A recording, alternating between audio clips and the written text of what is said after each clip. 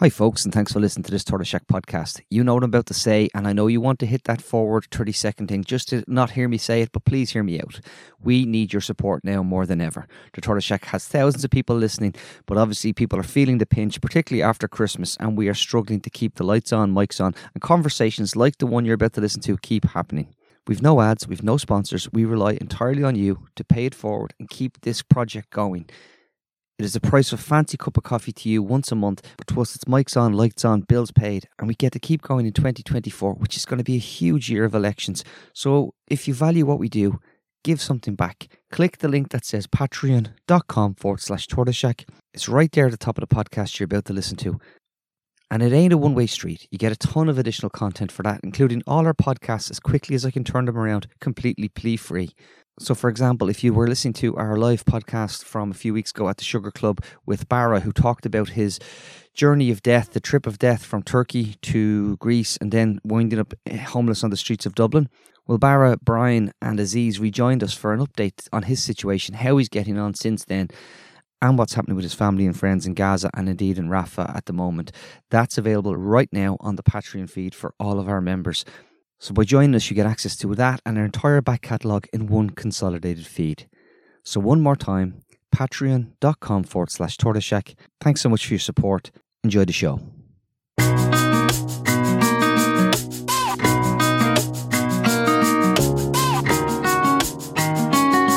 Hello and welcome to Moose Cult. My name is Niamh McRae and today we're joined by Majella Mulkeen, who is a lecturer on the social care programme at Atlantic Technological University in Sligo. So Majella, you're a warm welcome to Moose Cult. Thanks very much, Niamh.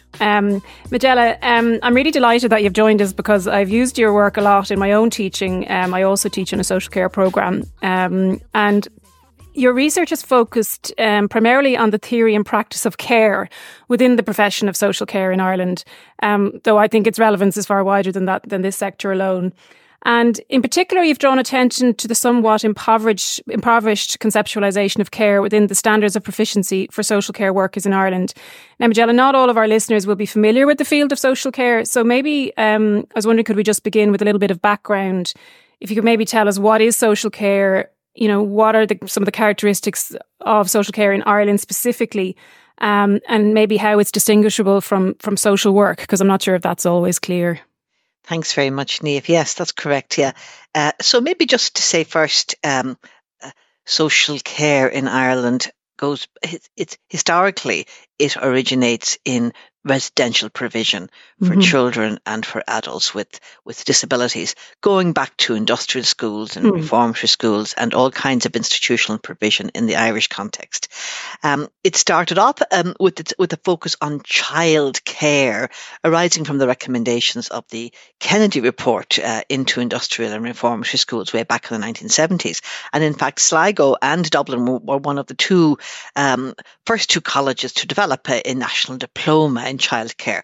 And as the development of an infrastructure of healthcare and social care developed, such as health boards, it became rechristened as social care because provision moved out of institutions as institutional forms of providing services declined in popularity. And indeed, a lot of criticism leveled at them was very reasonable. So, social care then evolved into a range of settings and population groups where the social care worker was employed, sometimes within what was the health boards, and then more recently the HSE, Health Service Executive, and TUSLA, to work with people who are at some point in their lives, or perhaps throughout their lives, in need of some additional support, who need the services of the social care worker, who may be employed, for example, by TUSLA to work with families whose children, where there are children that need additional supports or specific interventions or help. They may work with young people or children who've come into foster care or into residential care settings. They may work with people who have adults with intellectual disabilities who are living in community settings. They might work in day settings where they're providing education and recreational opportunities and developmental spaces for people who need ongoing support in their lives to grow and to develop. So therefore, social care work tends to be distinguished by its focus on sharing the life space with the people that it is there to support, which is somewhat different to social work, because social work tends to involve managing the case involving the family or the child or the adult. So it may be, for example, that an adult requires a movement out of their home into a residential care facility. For example, if they have ongoing, profound support needs, the social worker might manage that and find the place, ensure all the legal requirements are met. The social care worker may be the person who is going to work with that individual in that house setting or in that residential setting on an ongoing basis, cooperating with the family, cooperating with the social worker, keeping the person who has moved into the house at the centre of their attention to enable them to live as full a life as possible. So therefore, the life space and sharing that space with the individual, or in a group setting or on a one-to-one basis, is a very important dimension of social care practice. And inevitably arising out of that, then there is a requirement for the social care worker to advocate either at an individual level for the person where their needs may not be adequately met or where they might want something that's not immediately available, or at an organizational level where they might make a claim on the work of the organization on behalf of the people and alongside the people they're working with. And then at a policy level, clearly being able to bring that kind of frontline perspective of the worker and their often intimate knowledge of the person they're working with, and enable those people, whether they're children or young people or adults, to present their own case is an important part of that, of drawing on the frontline experience, the intimate knowledge one has of the everyday lives and experiences and struggles of people, and bringing that to bear perhaps on organizational change and at policy level. Yeah. So social care work, now in the current times, social care workers continue to work in residential settings, much smaller than in the past. They work in addiction settings, they work in domestic violence settings, they work in residential care settings for children and young people, and they work within social work teams and multidisciplinary teams within SUSLA. The key feature being that they develop the skills necessary to work in group or individual basis with people who may, for a period of time, require additional intensive help and support around addiction, around behaviour, integration with school, relationships with parents and children, all of those different dynamics. Yeah, that's a really brilliant overview, Majella. Thanks so much. And I guess just following on from that, you mentioned there the contemporary context. As you outline in your most recent paper, which we'll discuss in more detail, social care in Ireland is undergoing a process of professionalisation. And one key aspect of this is its recognition and regulation by the Social Care Workers Registration Board, which operates under the auspices of CORU, which is the regulator for health and social professions in Ireland. So this is obviously a major development.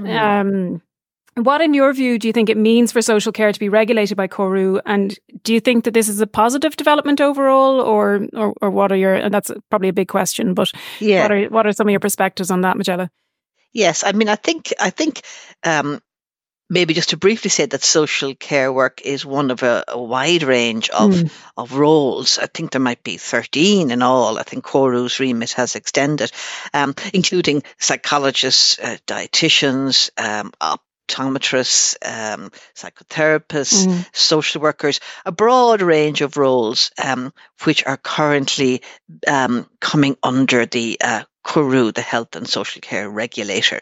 And their role really is to ensure that the public are safe, or as safe as can be in their interactions with professionals.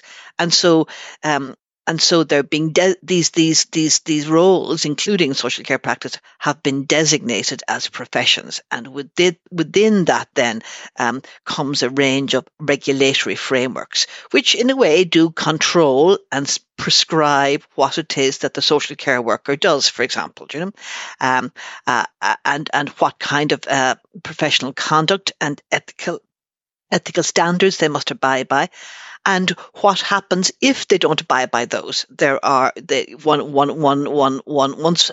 once a role is professionalized, it means several things. It means, firstly, that the education you undertake must be in an accredited educational institution. Mm-hmm. So for that purpose, many of the universities, formerly Institutes of Technology, have been accredited by Corú as providing an adequate level of education, up to a point where once the student graduates with that qualification, namely a BA in social care practice, they are then eligible to enter the register. And once they enter the register, their title is protected. One cannot say one is a social care worker unless one has this specific qualification and unless one registers then with Corú and the Registration Board for Social Care, which actually coincidentally is opening this month. So from that point of view, it is part of a broader swathe of regulation of roles being undertaken by the state. And there's lots of positive dimensions to that, particularly in terms of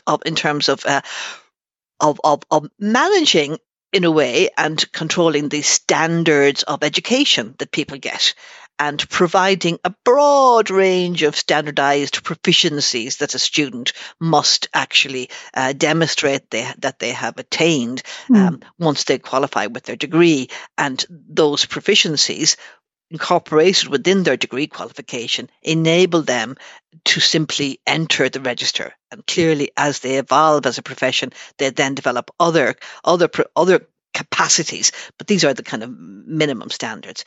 So that's an important, setting the standards and setting a kind of and secondly, there's also space for profession to be in some way scrutinized as having a code of ethics and a professional conduct.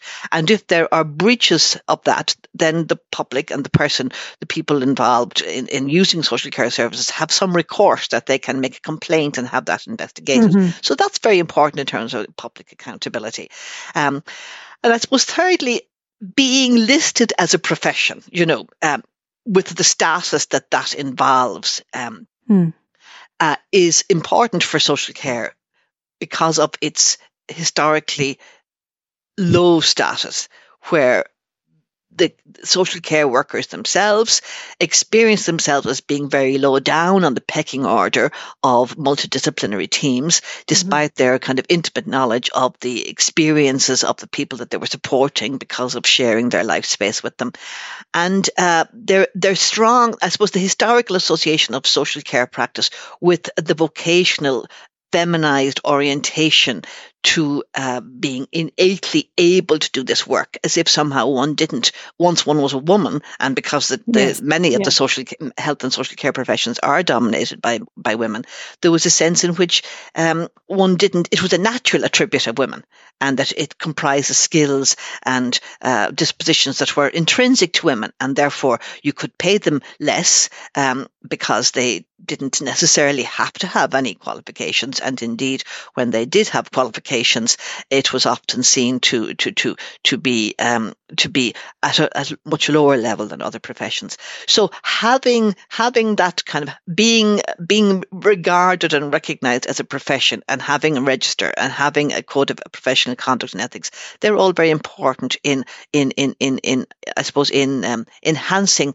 the historically low status provided to social care workers. But there is also a downside, with increasing regulation.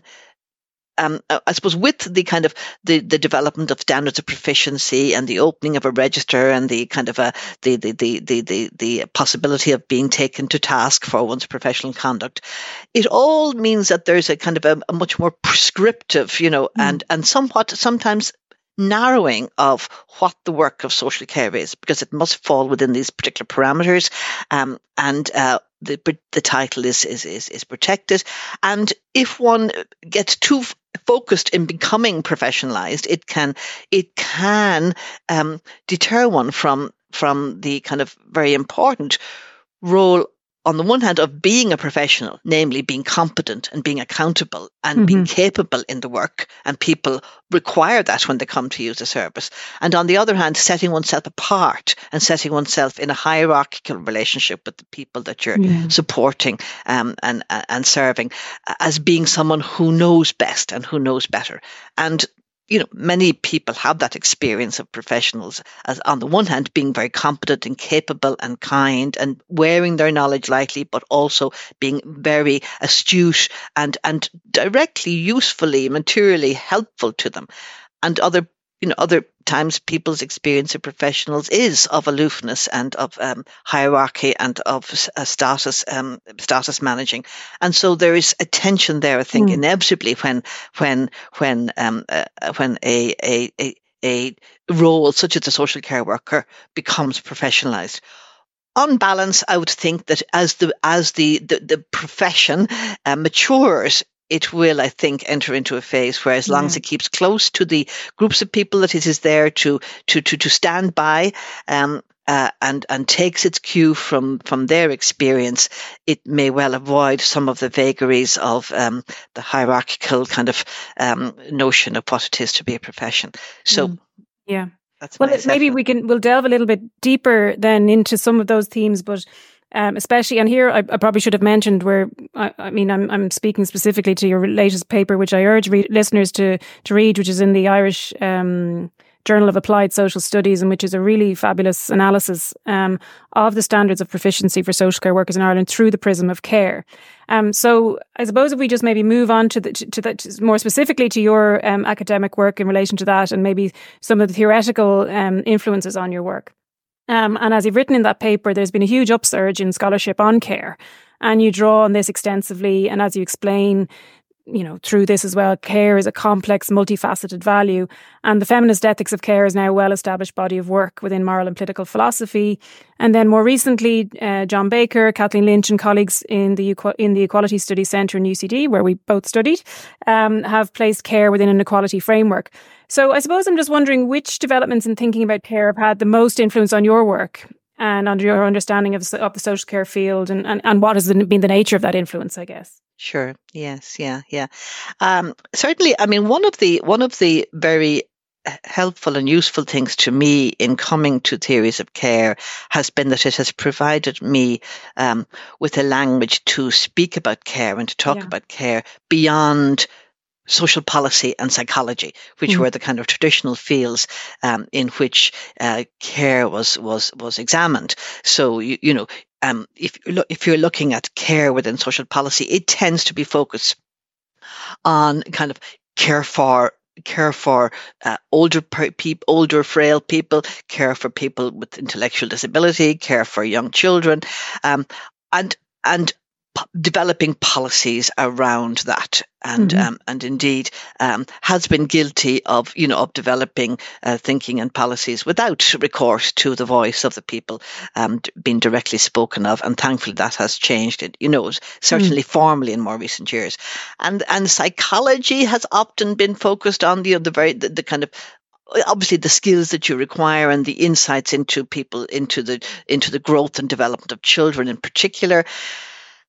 But actually having a capacity to speak about and define care beyond the kind of beyond the widely used kind of sense of I care about you, or you have to care about this, or it's very important to be a caring person, the normative kind of requirements that one is caring, and that comes with you as a package when you come onto a social care course. I suppose some of the ways of thinking about care has enabled me to think about it as I suppose, and I suppose to think about it more politically and more sociologically. So in other words, being able to define care as work, for example, as requiring particular skills, requiring particular dispositions, requiring different knowledge and competencies, particularly in the professional field. That's, I think, fairly well established within social care, because there are different modules and subjects and areas of skill that one must develop, such as communication skills and intervention and assessment skills and self-care and, managing one's emotions. So that's important.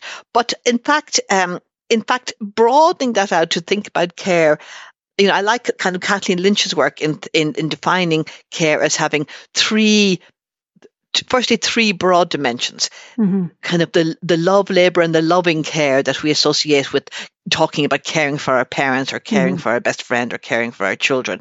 That kind of non-substitutable, as she calls it, care that we have for those in our immediate circle of friends and family and partners.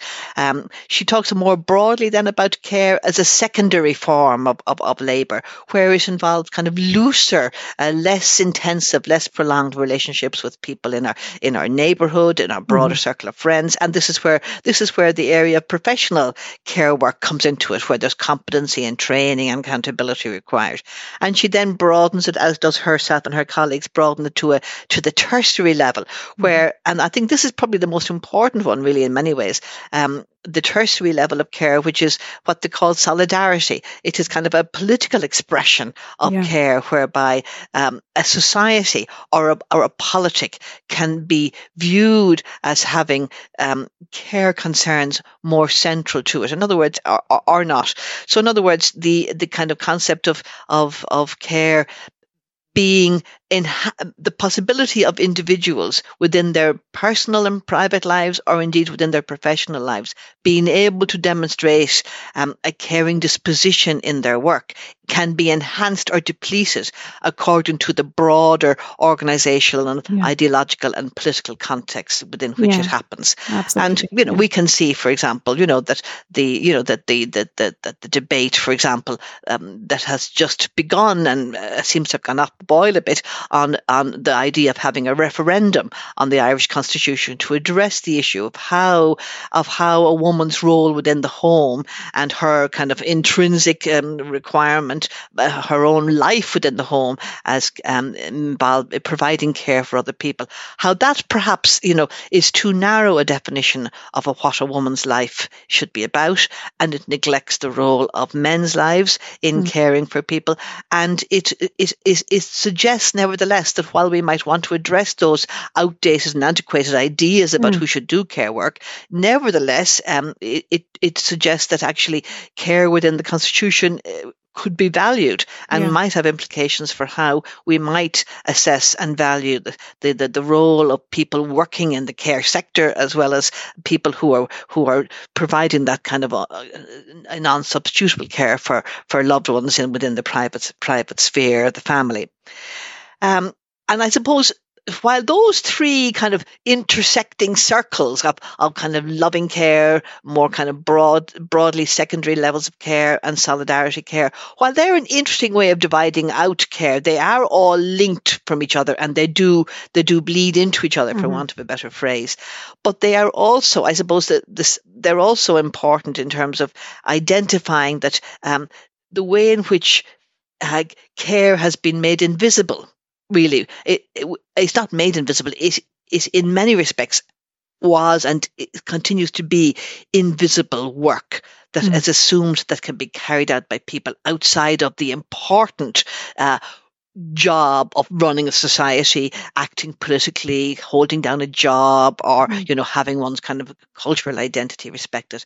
So one of the ideas that I think was very helpful to me and influential to me was to actually say, look, when we look at inequalities in our society, and when we look at groups who are marginalized, the people that often the social care worker supports, we can see that people can be economically disadvantaged through poverty and through low wages, and that has a huge impact indeed on people's everyday capacities.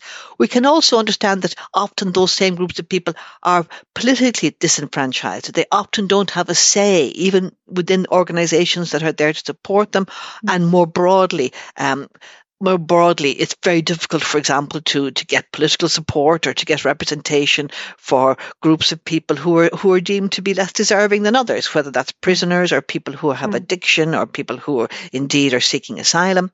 So we recognize inequalities insofar as they occur economically and even in terms of politically and representation.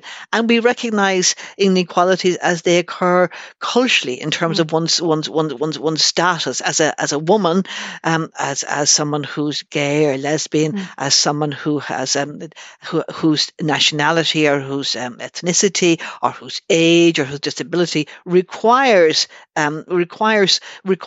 recognition and respect. However, while cultural and political and economic inequalities are really important to address, the fundamental dimension of inequality around what's called affective relations seems to me to be often neglected. So we think of people as economic beings who have a right to get a decent wage and to be able to work. We think of them as political beings who have a right to vote and right to have a say. And that's very important in social care now, where groups having a say and having some choice and some control over what it is that the service should provide has been given much greater importance. And the whole issue of diversity and inclusion recognizes that actually people do exist in the world through their identities as females or as males or as people with disabilities, and that they have particular needs that often aren't taken on board. But the fourth dimension, which I think has been really useful, is to say, look, there are also inequalities that affect people in their own care spheres of life. In other words, that care is a fundamental good. It's what you call a public good, like access to education or like access to a job or like access to a vote. It's a public good. The right to be cared for when you need it, and the right to provide care for those one might want to care for and to get support to do so are fundamental, because we can't exercise our ability to go out into work or to go and vote or have a say, or indeed to fight for our rights as women or as a gay person without having access to the care that sustains us in our lives. So that notion of the care sphere generating its own inequalities. And I mean, the most obvious one listeners will be familiar with is the absolute implicit assumption, slightly shaken up in our society, but by and large still fairly intact. The assumption being that care work is women's work. And that, in fact, if men do it, they're perhaps suspect, and so or heroic, one or the other. Exactly, they're heroic or suspect. And whereas when women do it, it's simply taken for granted. And many of us have lived and developed our professions within that, because something like over 90% of people working in the health and care field are women. And according to the Central Statistics Office 2020, and even, in other words, even professionally, the care sphere, whether it's social workers or whether it's GPs or whether it's nurses or whether it's social care practitioners, are predominantly women. So that's a way in which, for example, care is highly gendered. And therefore, there are huge inequalities in that very statement. Firstly, because it's invisible and women are often expected to do it within the privacy of their own homes as well as professionally, with varying degrees of status and pay attached to it.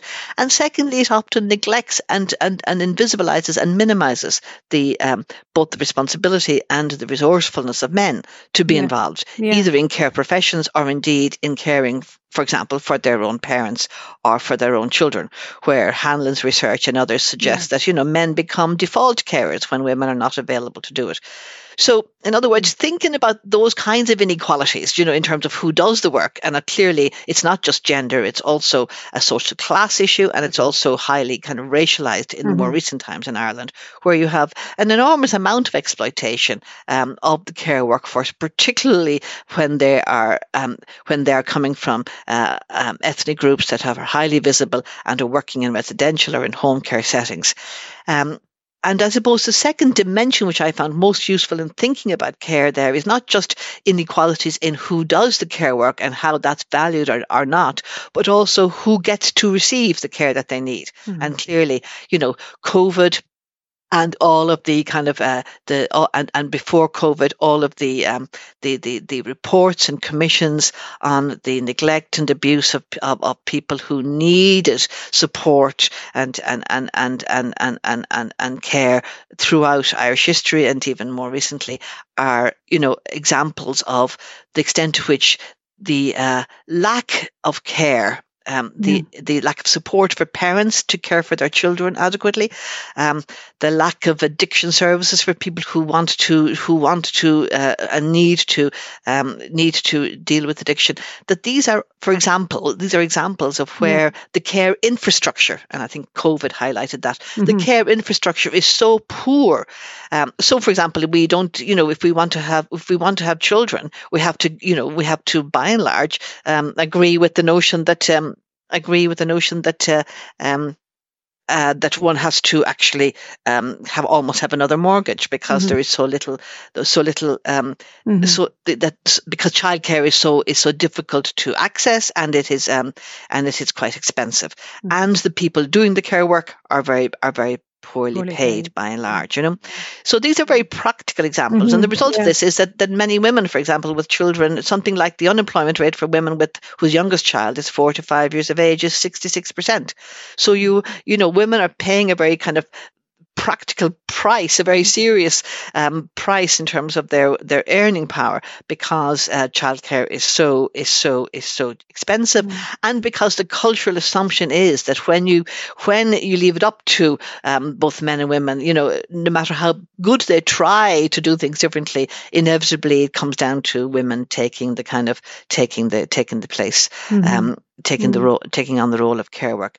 So, in other words, in terms of thinking about care, the concept of the affective sphere of life, in other words, all of those institutions and laws and policies that define our capacity and prescribe our capacity to do care, either as professionals or indeed in our private lives, is as an important a field of inquiry for sociology and for political science and for our broad thinking, as is the economy, as is politics, and as is the kind of cultural sphere.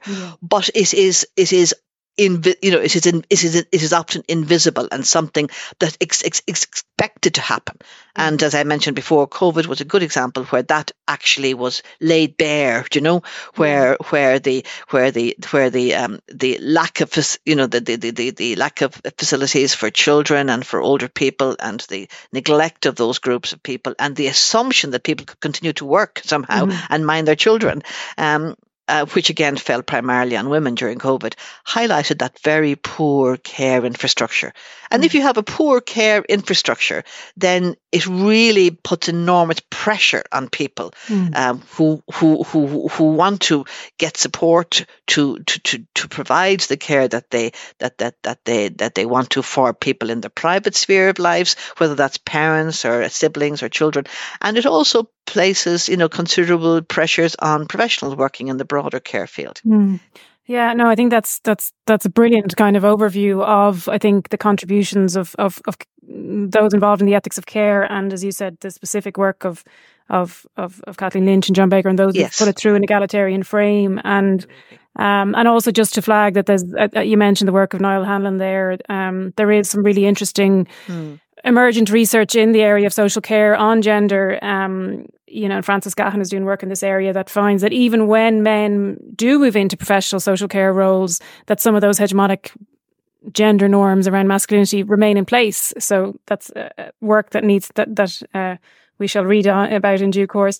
Let's move on then, Majella, to your specific to your I suppose using that kind of theoretical those theoretical frameworks to look at the standards of proficiencies that we just explained earlier.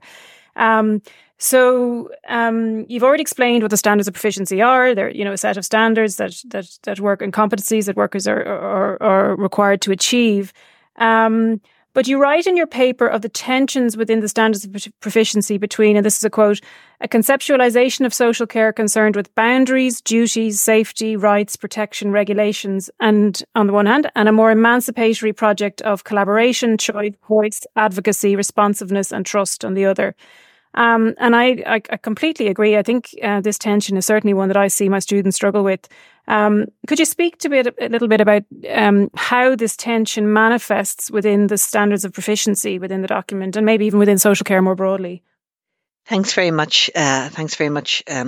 For that question. Yeah, because I think it's really important because as Gillian Rush speaking about social work in the UK, I'm struck by her work and was influenced by her thinking when looking at these tensions.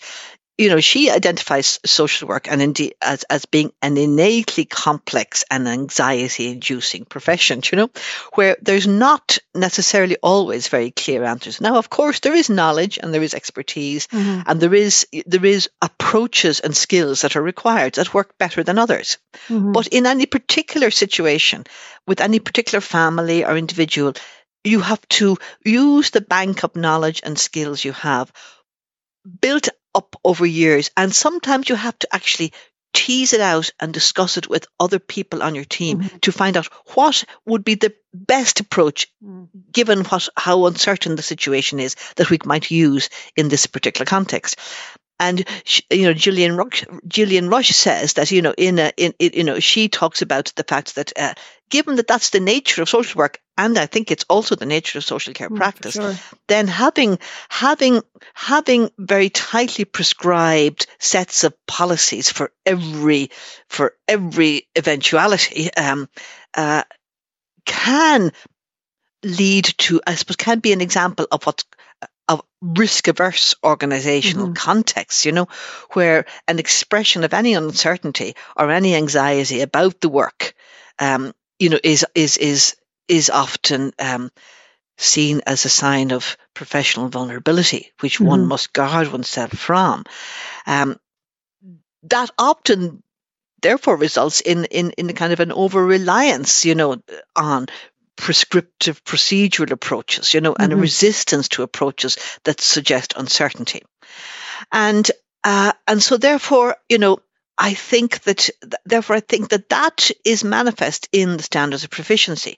And some of the standards have set out very well, some of the complexities of the work, and some standards tend to focus much more on perhaps the risk-averse dimensions of a relation of organizational context and professional practice, and perhaps engage less with the uncertainty and anxiety provoked by suffering and pain and marginalization and exploitation and inequality and the sometimes impossible situations that people have to struggle in.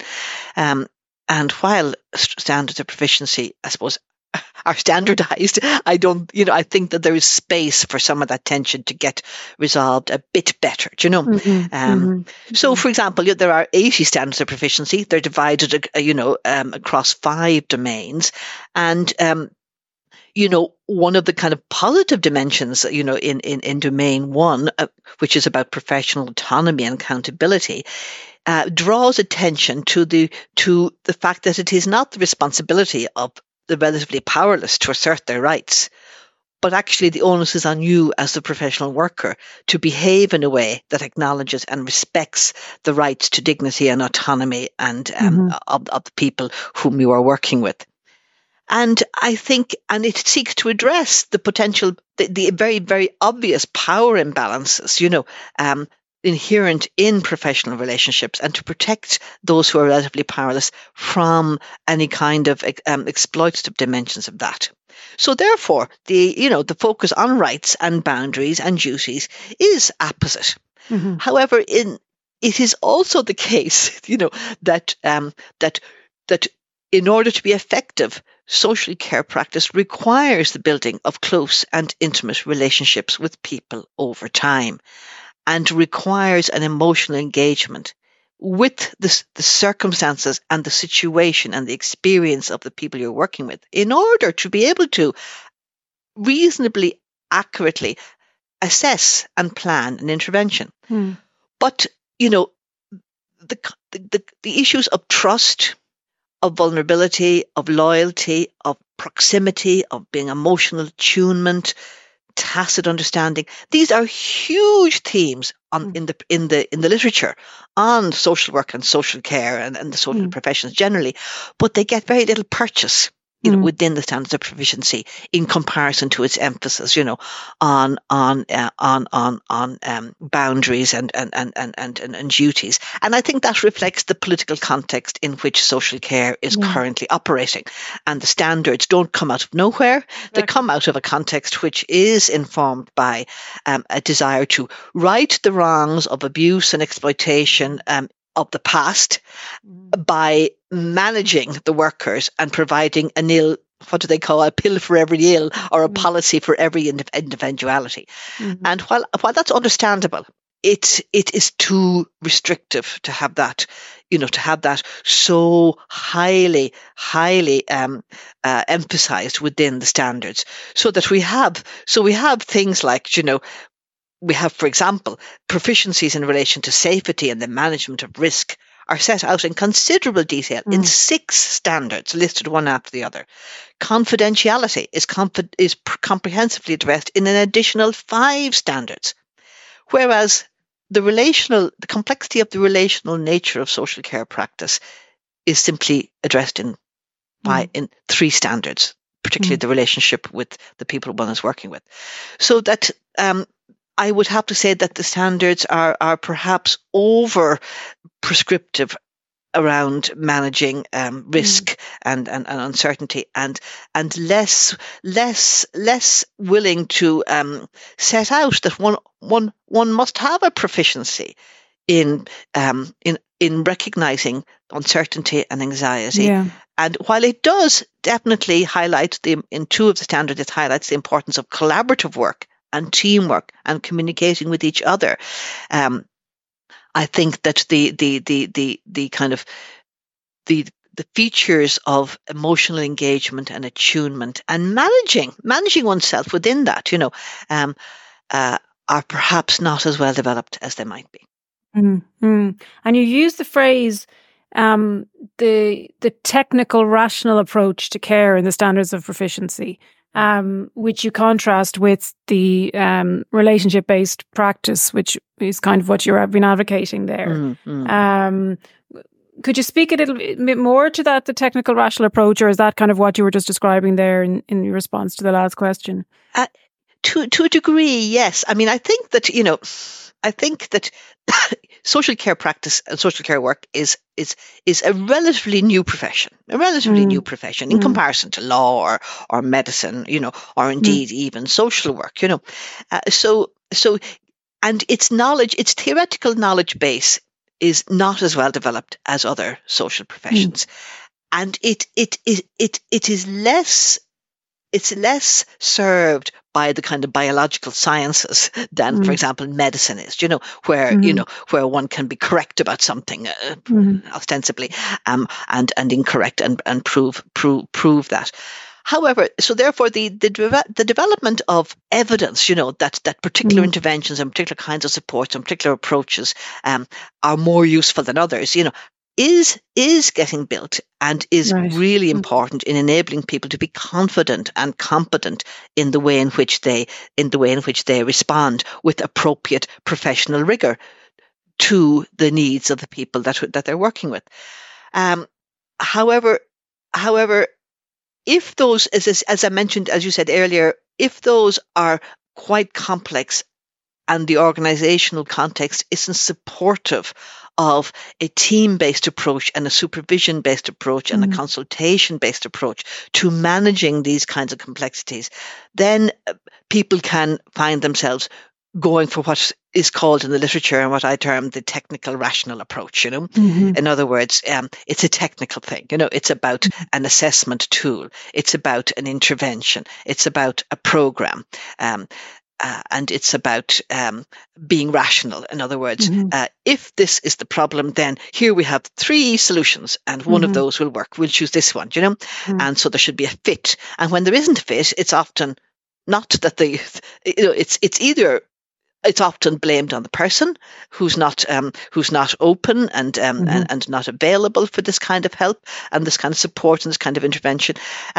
And in some organizational context, of course, people go back to the drawing board and say, what do we need to change? Because perhaps how we're approaching it or how the professionals are engaging with it requires teasing out. And I think there is very good practice around all of that. And social care workers are parts of teams that do that. So I think that that kind of the reliance on policies, the reliance on policies and procedures. Now, it's really important to have policies and procedures because many of us remember working in the sector 30 or 40 years ago when there was nothing. There was no policy, no procedure. You went on a wing and a prayer. You did what you thought was best, and you weren't particularly accountable to anybody. And funding just rolled over. So it is very important to have policies and to have procedures. The downside and the danger is that if people become too used to taking down the policy manual and saying this is what we should do in this context, when the particular context requires a more nuanced approach. It requires an understanding that this particular person is in this particular circumstance. And while the policy says we should overall take this view, actually it wouldn't help this person. It wouldn't help them. We need to tease this out a bit more and see where the policy sometimes doesn't serve. So what I'm saying is that, and in fact, people who respond to social care service providers and social care workers say that actually,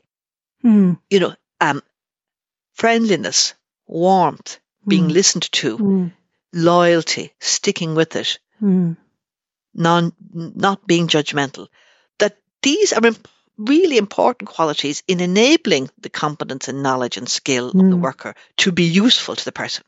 Whereas, being bossy, being intrusive, not keeping the appointments, laying down the law, being, passively threatening or overtly threatening, that these are viewed through the research with people who are at the receiving end of the services as being really unhelpful because you never get to actually be able to experience any knowledge or skill or competence because it's communicated in such a way that it doesn't take into account the lived reality that you are facing on a day-to-day basis. Yeah. So it's so interesting, and I think it's so. Just what you were saying there about uncertainty and anxiety, it's so much harder to capture those things in a standard of proficiency. Do you know what I mean? And and for us as educators, it's so much harder to teach those things or to model. Well, really, isn't it about modeling them a lot? And I sometimes think, especially because obviously students are just, they're just starting out, and there's something kind of grounding about a policy and a procedure. There's something kind of, it's a lifeboat almost. Do you know what I mean?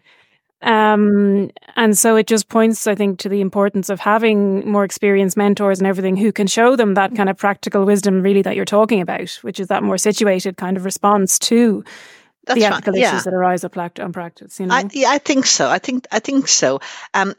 I think that there is a dimension to that, but I think one can, I suppose two things. One is the standards of proficiency, as one member of the Social Care Registration Board reminded me, they are a floor. They're not a ceiling, They're the starting point. So it feeds into what you're exactly saying about you build on these, and you expand based on your own modeling, even as a teacher, and on the expertise of people who are more experienced in the fields coming in. Nevertheless, standard, a proficiency, being able to demonstrate a capacity to ethically bring themselves into a relationship, to be authentic, to ensure a capacity for kindness and warmth and reliability. These are all. There's no reason why one couldn't say that. That's a competency. That's a competence. Why not? Why not? The people whom we work with can immediately see it. They could very quickly assess. But there isn't any of those, trust, friendliness, being open-minded, being believed, being understood, being encouraged. This is what the people at the receiving end of services are saying, helps them to build, positive and respectful and trusting relationships with professionals. And were any clients, service users, whatever you want to call them, involved in the creation of the standards of proficiency? I think there was a broad consultation. Yes. Now, I suppose, yes, there was, I think, and they did have some input from people using services. And I suppose one of the things that struck me, because I looked at some of the standards of proficiency for social work, and I think they're very similar to the social care work. Very, very similar. There's virtually no difference. And my sense is that a lot of the standards of proficiency for the social professions listed within CORU and regulated by CORU they've got a lot of similarities. Absolutely, it's almost like there was a template. I think so, in a template. But nevertheless, I still think that doesn't justify leaving out words like warmth or authenticity, or encouragement or trust or friendliness. 100%. It kind of almost reinforces that idea of it being a standardized process when it isn't. That's right. That's right. So I think that's I think your work really reminded me a bit of the concern, our colleague in Athlone, Teresa Brown, has written a lot about the widespread tendency towards defensive practice in social care. And I know I have another colleague, Denise Lyons, who does a huge amount of work with our students around sort of trying to promote a more embodied practice amongst students, which I think speaks very much to your concerns. And Teresa's work is around, I suppose, the consequences of the horrific history of social care in Ireland in terms of institutional abuse, and how that has led to a kind of a fear, the risk averse stuff that you've talked about.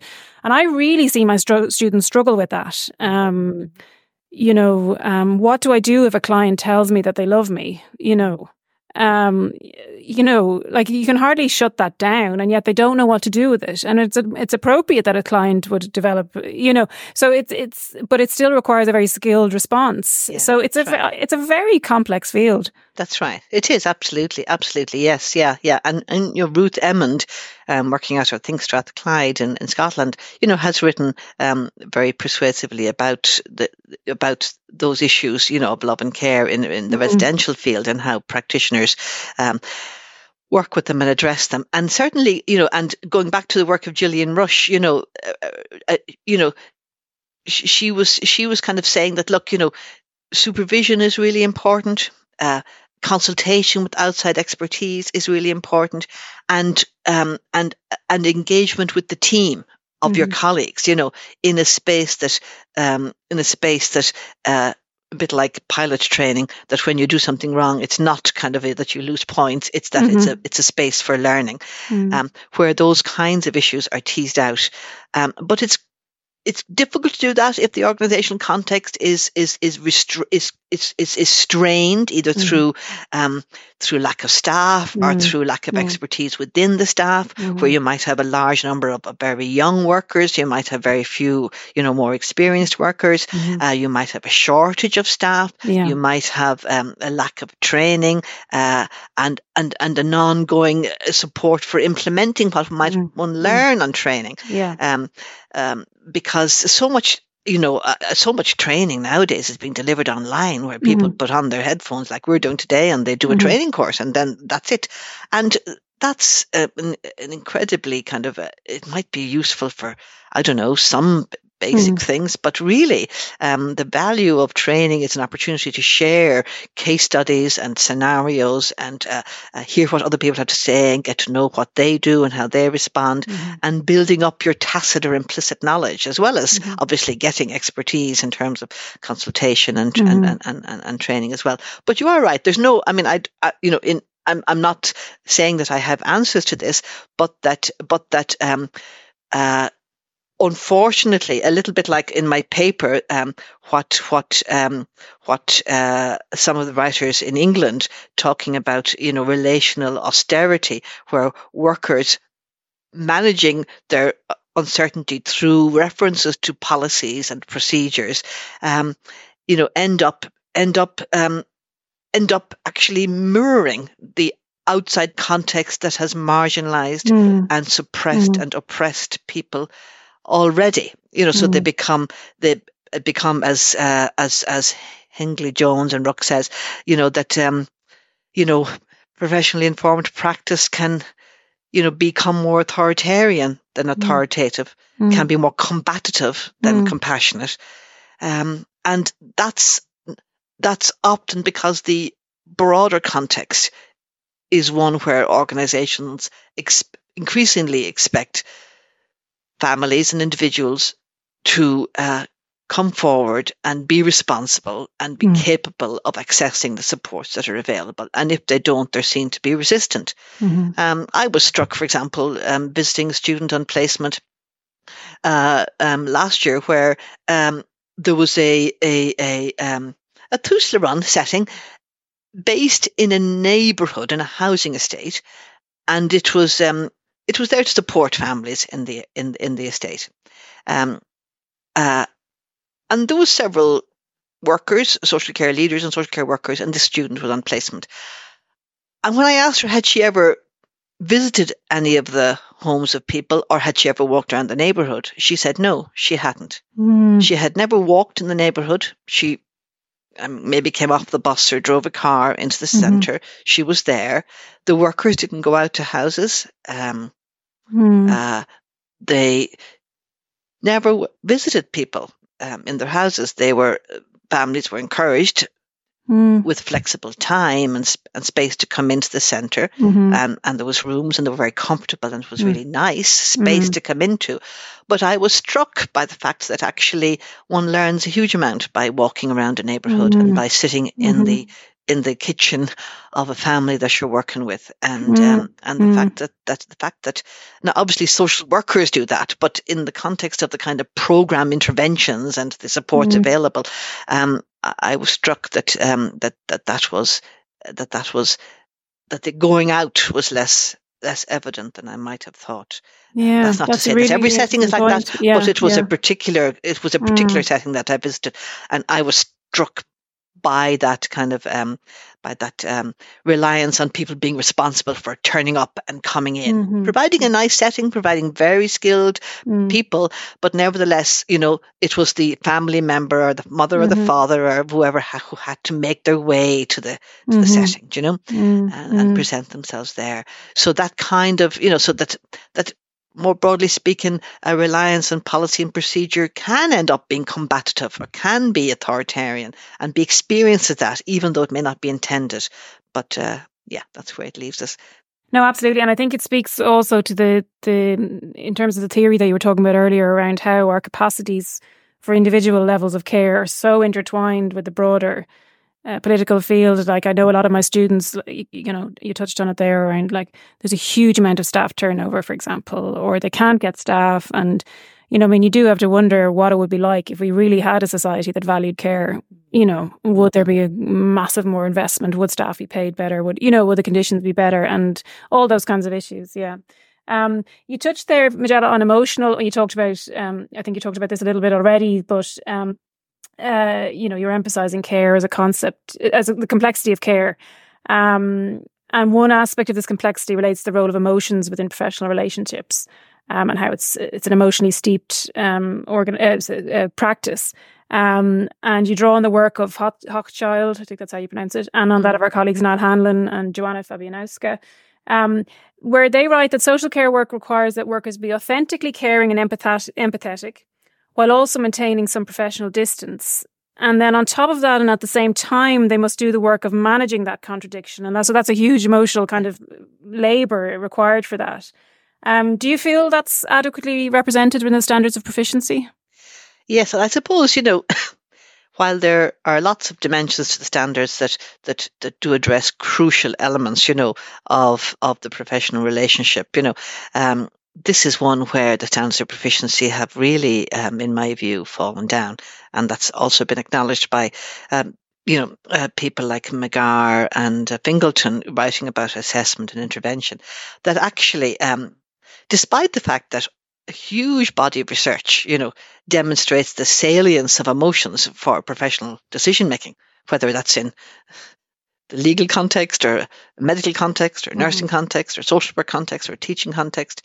And in fact, Hennessy, writing more than 12 years ago, she spoke about emotions as equal alongside theory and skills in terms of their importance in being skillful and being professional and being able to intervene effectively. And that builds on what you talked about in relation to Fabianowska and Hanlon's work on what the demands on workers are.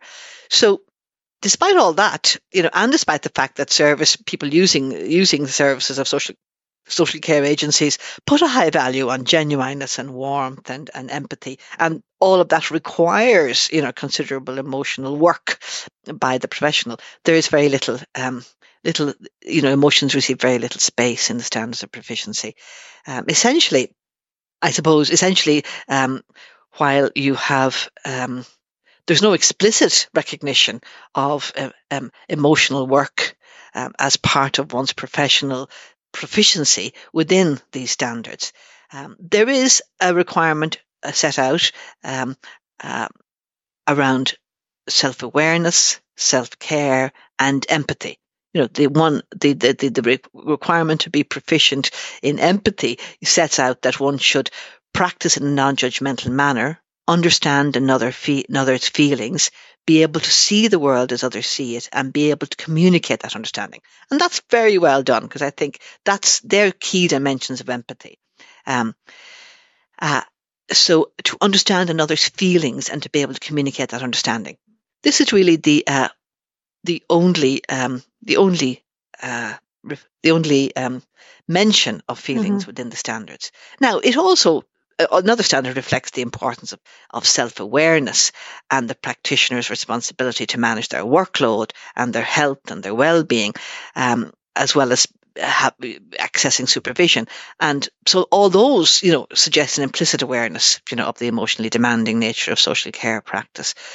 But nevertheless, despite the fact that, emotions in a relational practice, such as social care, which are crucial at the level of engaging people, assessing what their needs are, planning, working with them, and interventions and evaluation. That's really, really essential. There's such a dearth of attention to emotions.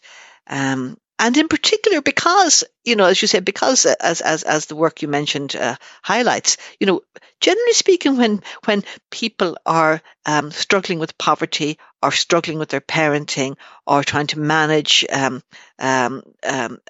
addiction or have an intellectual disability, they're generally not engaging with services when they're on top of the world and very happy. They're generally quite stressed, as we all would be, struggling, often in the face of almost insurmountable hurdles, living with mental illness perhaps, living with addiction, coping with domestic violence, living in poverty. So people are coming to social care workers in a heightened state of anxiety or anger or stress of some kind or another. So being able to respond and manage that and how it evokes one's own feelings is kind of central tenet to the kind of concept of relational based practice, which social care is about. So therefore, the fact that these emotions are generated, around power and status, interactions with the workers, requires that they would be far more comprehensively addressed in the standards of proficiency.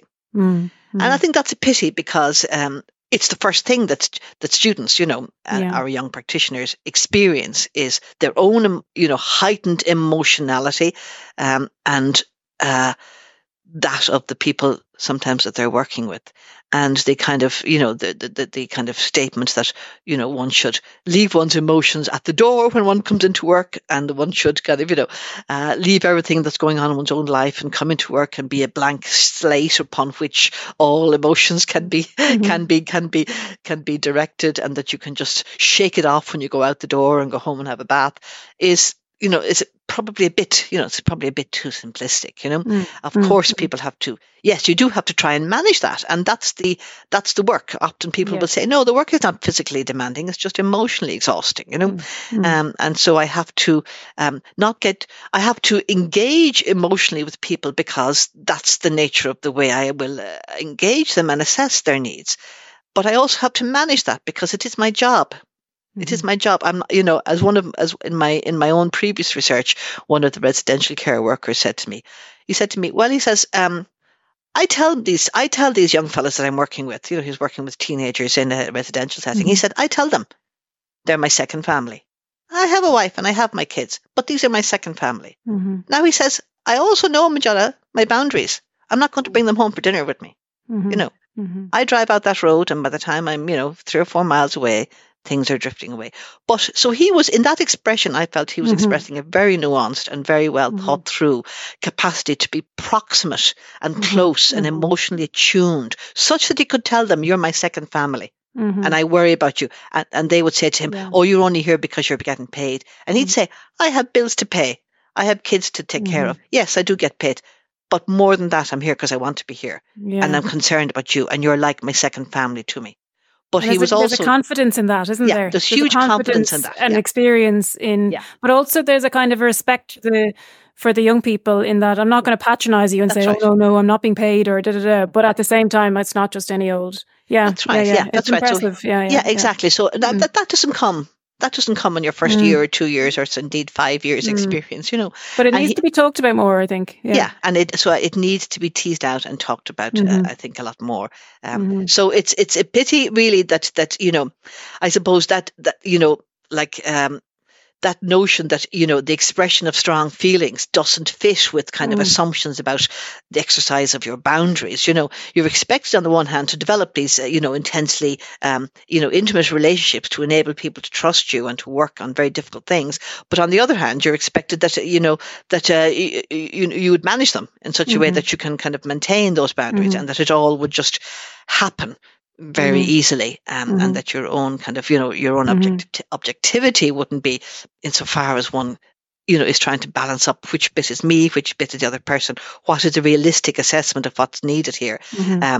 But that notion that you're rationally objective and neutral, seems to be one of the kind of, demands of what it is to be a professional. That really does affect social care practitioners because they do feel constrained that they can't, say something about what this means to them. In the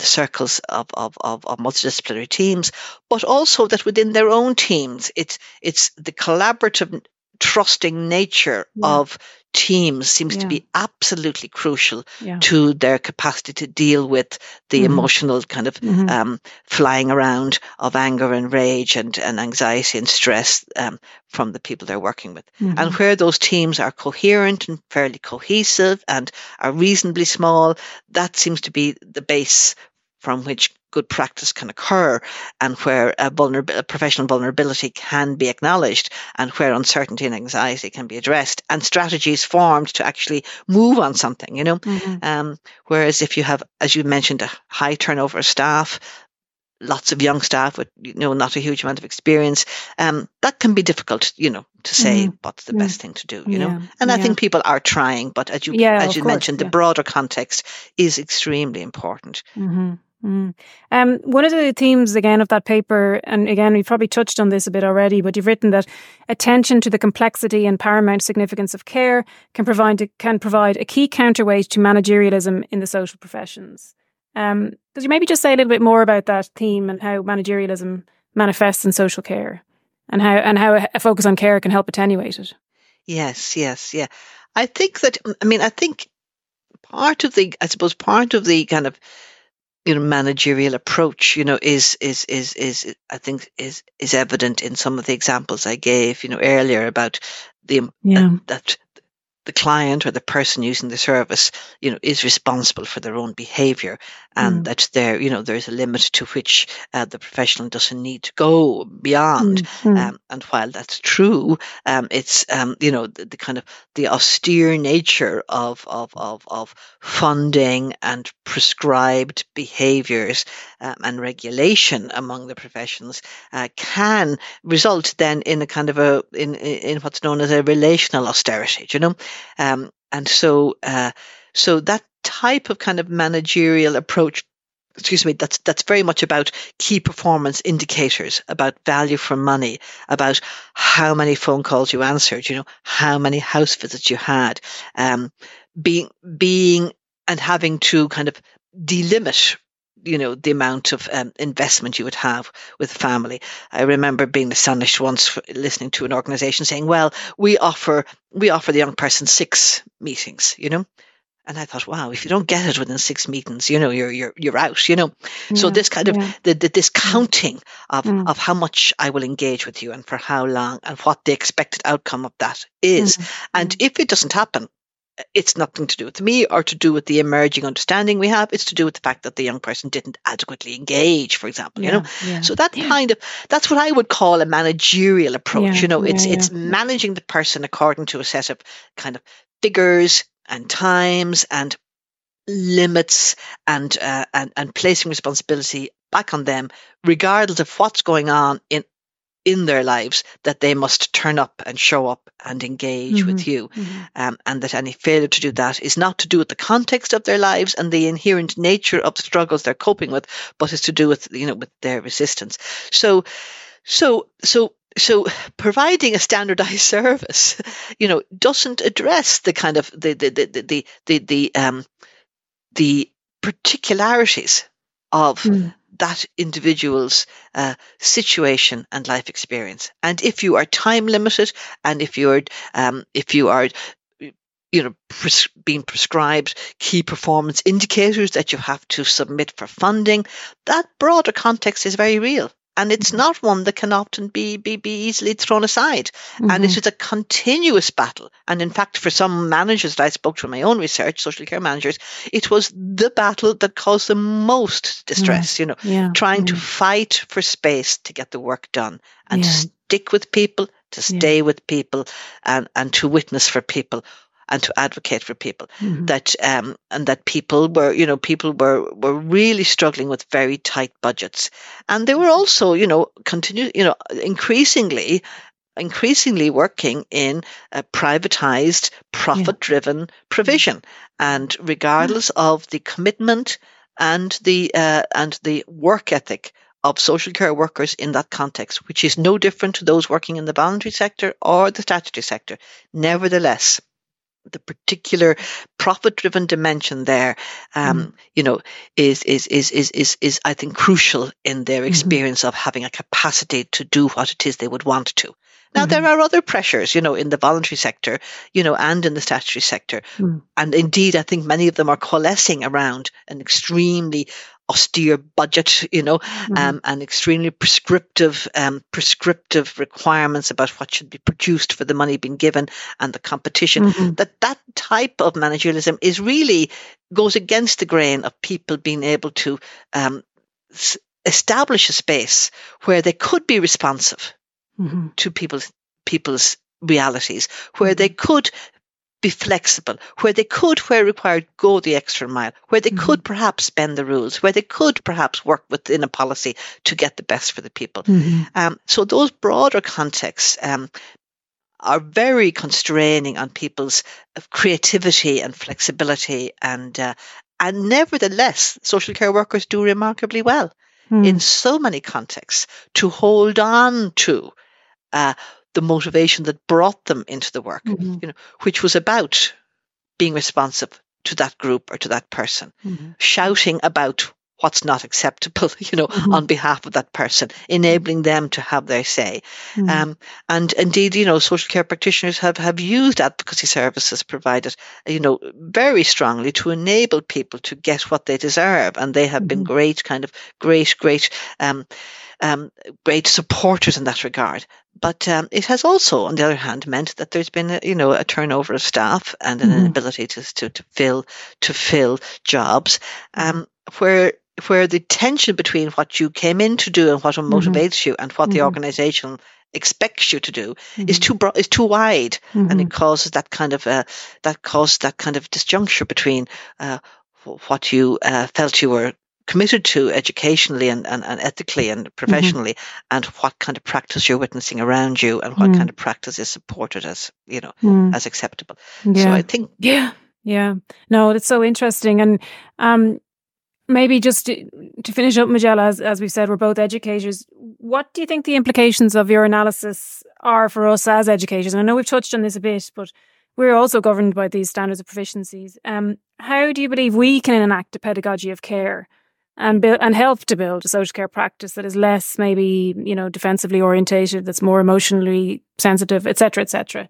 Yeah, I mean, I think that's quite a challenge. It's not insurmountable by any means. I mean, I think, I think that the experience, I suppose, of trying to align modules and programs with the standards of proficiency has been challenging, I think, for us as educators. On the one hand, the desire to ensure that a program of education gets accredited by Corú so that you can continue to provide it has meant quite a considerable attention to ensuring that standards of proficiency are embedded within the program, and I think that's a very good thing.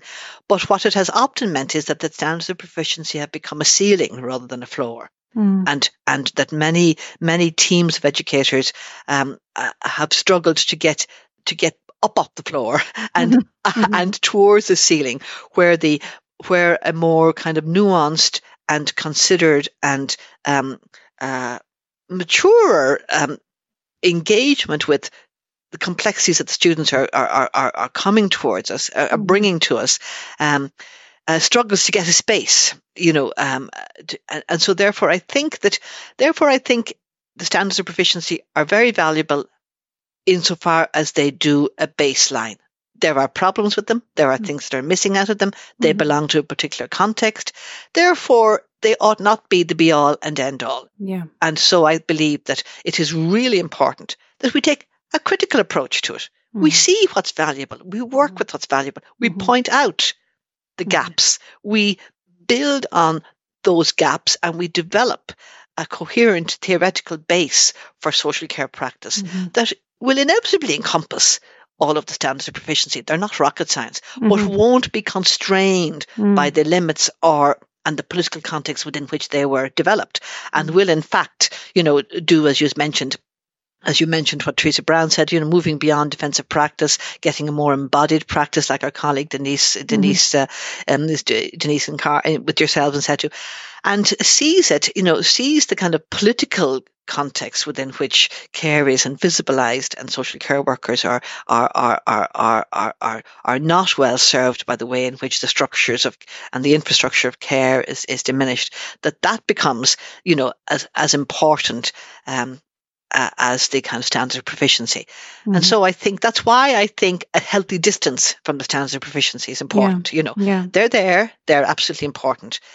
Nevertheless, they're not the be all and the end all. They belong to a particular context, and it is behoven then on people who are researching and educating that we would augment what are threshold standards with a critically and relationally informed practice of care. Therefore, going to the practitioners in the field, going to the people who are using services, building your research base around what they're saying about their practice and the service that they're getting and the issues that are affecting them, and bringing that to the table as practitioners, as researchers and educators, I think is really important to ensure that we remain at least true. And I think one of the challenges of that is that there's very little theorizing of care in social care programs. There's no modules called theories of care.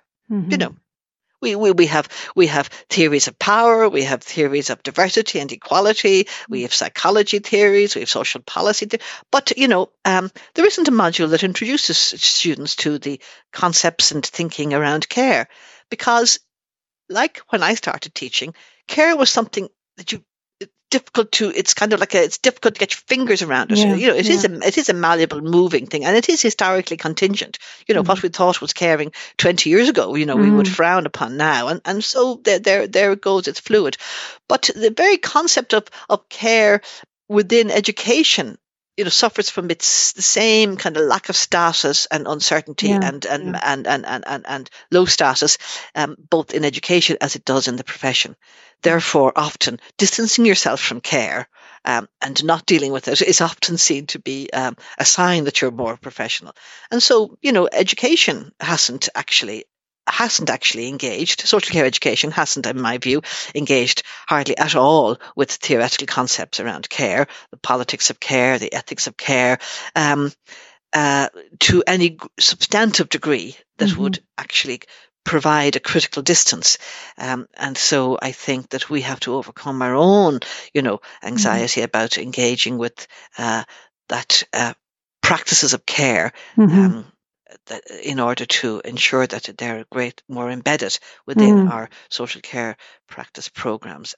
And I think, I think my own work, your own work, the work of Niall Hanlon, the work of other practitioners, indeed even at the university level, the Care Visions program down in UCC, is putting care on the map. And in particular, the work of Kathleen Lynch has been hugely influential.